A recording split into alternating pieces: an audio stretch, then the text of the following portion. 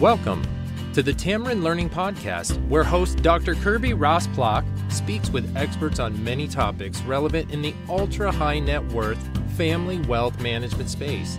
Kirby is author of several books, including The Complete Family Office Handbook, and shares her expertise consulting with families and family offices. Kirby is also the founder of Tamarind Learning, an online wealth education platform that develops practical, foundational learning programs for beneficiaries to help them prepare for responsible stewardship of wealth. Welcome to the Tamarind Learning Podcast. I'm your host, Dr. Kirby Ross-Plock, and today we're talking about autonomy and accountability and the roles and responsibilities around a trust. And I'm thrilled to have Dr. Jim Grubman with me here today. He is a senior consultant to many multi-generational families and their advisors about the issues often arising around wealth. Jim is also author of several books and lots of lectures and keynotes and speaking appearances. His former life, he was a clinical psychologist, or he still is a psychologist and neuropsychologist. And then he transitioned from the healthcare space into the field of wealth management and has been a luminary for so many of our peers. Jim, it's great to have you here today. Thank you so much for being on the Tamarind Learning Podcast. Well, thank you for inviting me here. And I think we can have a great conversation about something that's really important to families. So let's get into it, because so many families are struggling with and trying to face how do they relate to their beneficiaries around issues of autonomy, them really wanting their independence and to be separate, but at the same time to be accountable. Maybe they're, inheriting significant wealth or business interests, and there can be a lot of tension between those two criteria. What are your thoughts? When I work with families, I have heard this over and over again throughout my career, and I began to realize in many design of trusts, for many often, generation one founders and whatever, when they work with their lawyers, everybody's focused on, we have to make sure the beneficiaries are going to be responsible. We got to make sure that they know there are limits on this. We got to make sure that, they handle things responsibly, because, money can destroy people and they can lose motivation. There's all these fear-driven, catastrophic sorts of things that we got to control. And when I talk with beneficiaries, what I hear is, why are there strings attached? My trustee looks over my shoulder on everything. My father or my grandfather used to do the same thing. I wish they would back off, because I actually handle things well. They just don't pay attention to that. And it goes back and forth and back and forth. And when I work with family meetings, I can think of one family in particular that I worked with. We were in a family meeting talking about the design of a trust, and there were arguments. And if you can imagine, like, one side was pounding the table for autonomy, leave us alone, let us run our own lives, stop interfering and telling us what we're going to do. And the other side was pounding the table for accountability. Yeah, but we need to know that you're handling it responsibly. If we just give you a blank check, keys to the kingdom, you can do anything you want. And I didn't earn all this money just so that you could run off and do that. So accountability, autonomy, back and forth as attention. And what I help them see is that actually it is not a tension or a fight.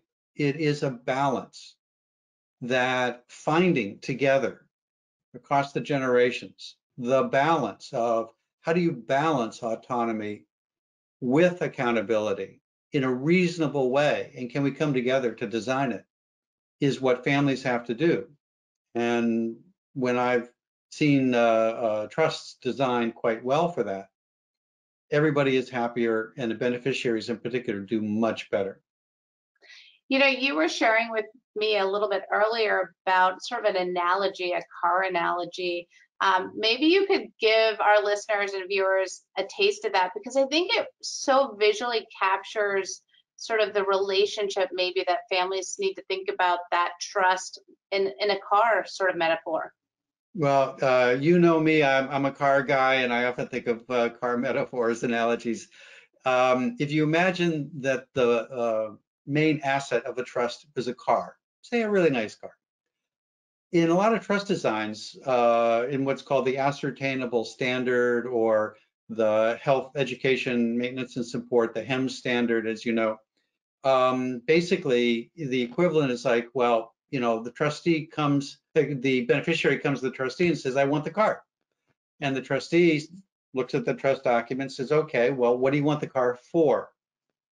And as long as the beneficiary can say, well, it's because I want to go to the doctor, or I want to go to school, or I want to do something or other, some purpose, the trustee says, okay, then you can use the car.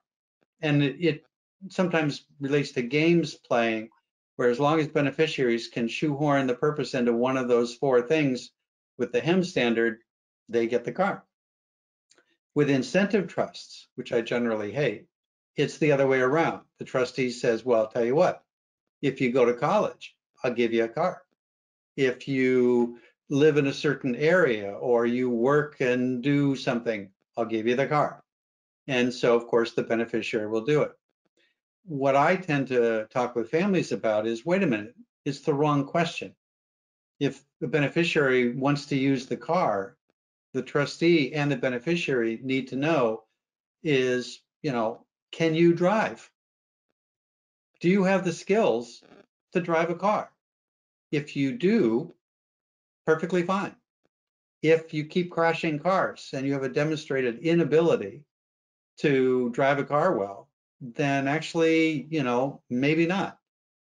And so it's a very different focus, focusing on skills, focusing on the fact that accountability is a reasonable thing in life. We are accountable to act responsibly. And so when beneficiaries accept that accountability is of value, is an appropriate thing, and they want to live up to it, often it's a lot easier than to gain autonomy. Well, and maybe also there's a yes and. I mean, maybe we can work together, parties to a trust, working with, grantors' vision, if they're still here, even get their sort of views and ideas, but also get the idea of what's the spirit of this trust, what's intended to do, to co-create. What does it mean to be accountable? What does it mean to have autonomy? And can't we maybe move down a path that helps achieve all parties with a reasonable expectation that's achievable and isn't too onerous, but at the same time isn't saying we're letting the beneficiary drive with their hands off the wheel. We're also not saying to the trustee, you have to accept and okay everything so they can be autonomous. So, I mean, I think maybe there are solutions. It's just how families approach the conversation and expand it beyond what they know today. Because sometimes we get limited by sort of where we are today in the conversations we've had historically. And we maybe have models that have worked or not worked, and that we need to sort of rethink how to reframe and bring in professionals like yourself and others to start to expand the possibility that will work for the future, not where we've come from, right?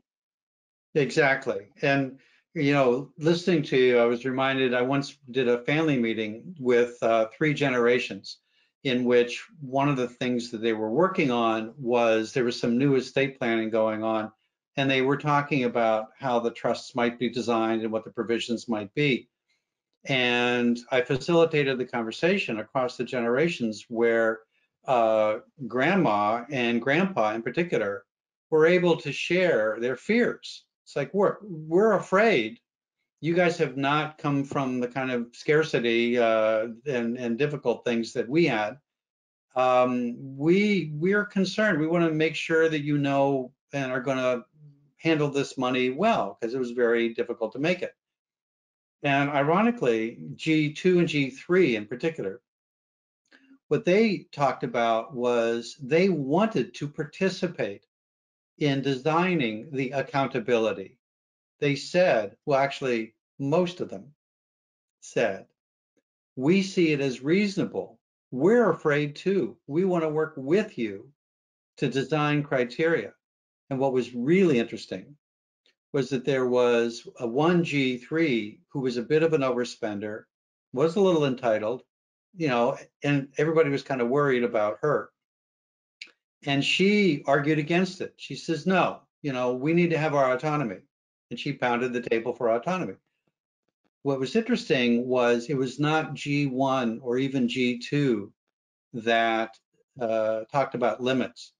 It was her cousins, the G3s, who turned to her and said, no, that's not right. Limits are appropriate and understandable. We have a duty to honor the legacy that was created with such difficulty. We do need limits. And it was her cousins who set limits and said, we are not going to have unlimited autonomy and no accountability. And so they understood that overspending was not part of the legacy, and they supported there being reasonable accountability. And the family walked away from that meeting in a whole different place.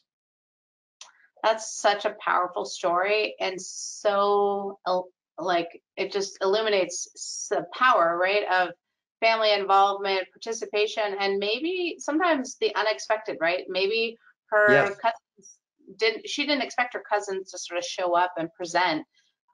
She probably expected some of that language maybe to come from more elder generation, and so I do always find it remarkable how smart families become in the moment that they need to be great, right? They need to step up and rise. And I think for beneficiaries, it's a powerful conversation to figure out how to be positive and open-minded, but also recognize that accountability helps all parties, because you want your trustee to be accountable, you want the investment advisors and professionals around your trust to be accountable for their role. And it's really no different as a beneficiary. And I think you don't have to feel like you have to sacrifice all of autonomy just because that's maybe a model that in the past you couldn't be independent, you couldn't have your own path. In fact, a lot of really, really successful beneficiaries have grown up, done very well for themselves, also been supported in part by a trust, and can manage. They can find a healthy balance. So, Jim, I am so grateful for your time today on this Tamarind Learning podcast, and I really enjoyed speaking with you, getting your wisdom, and again, I want all the listeners and viewers today to go check out Jim's website, his books. He's got some fantastic books, and hopefully you'll get as inspired as I am today with having him here as a guest. Well, thank you for having me, Kirby. It's been a great discussion. Thanks.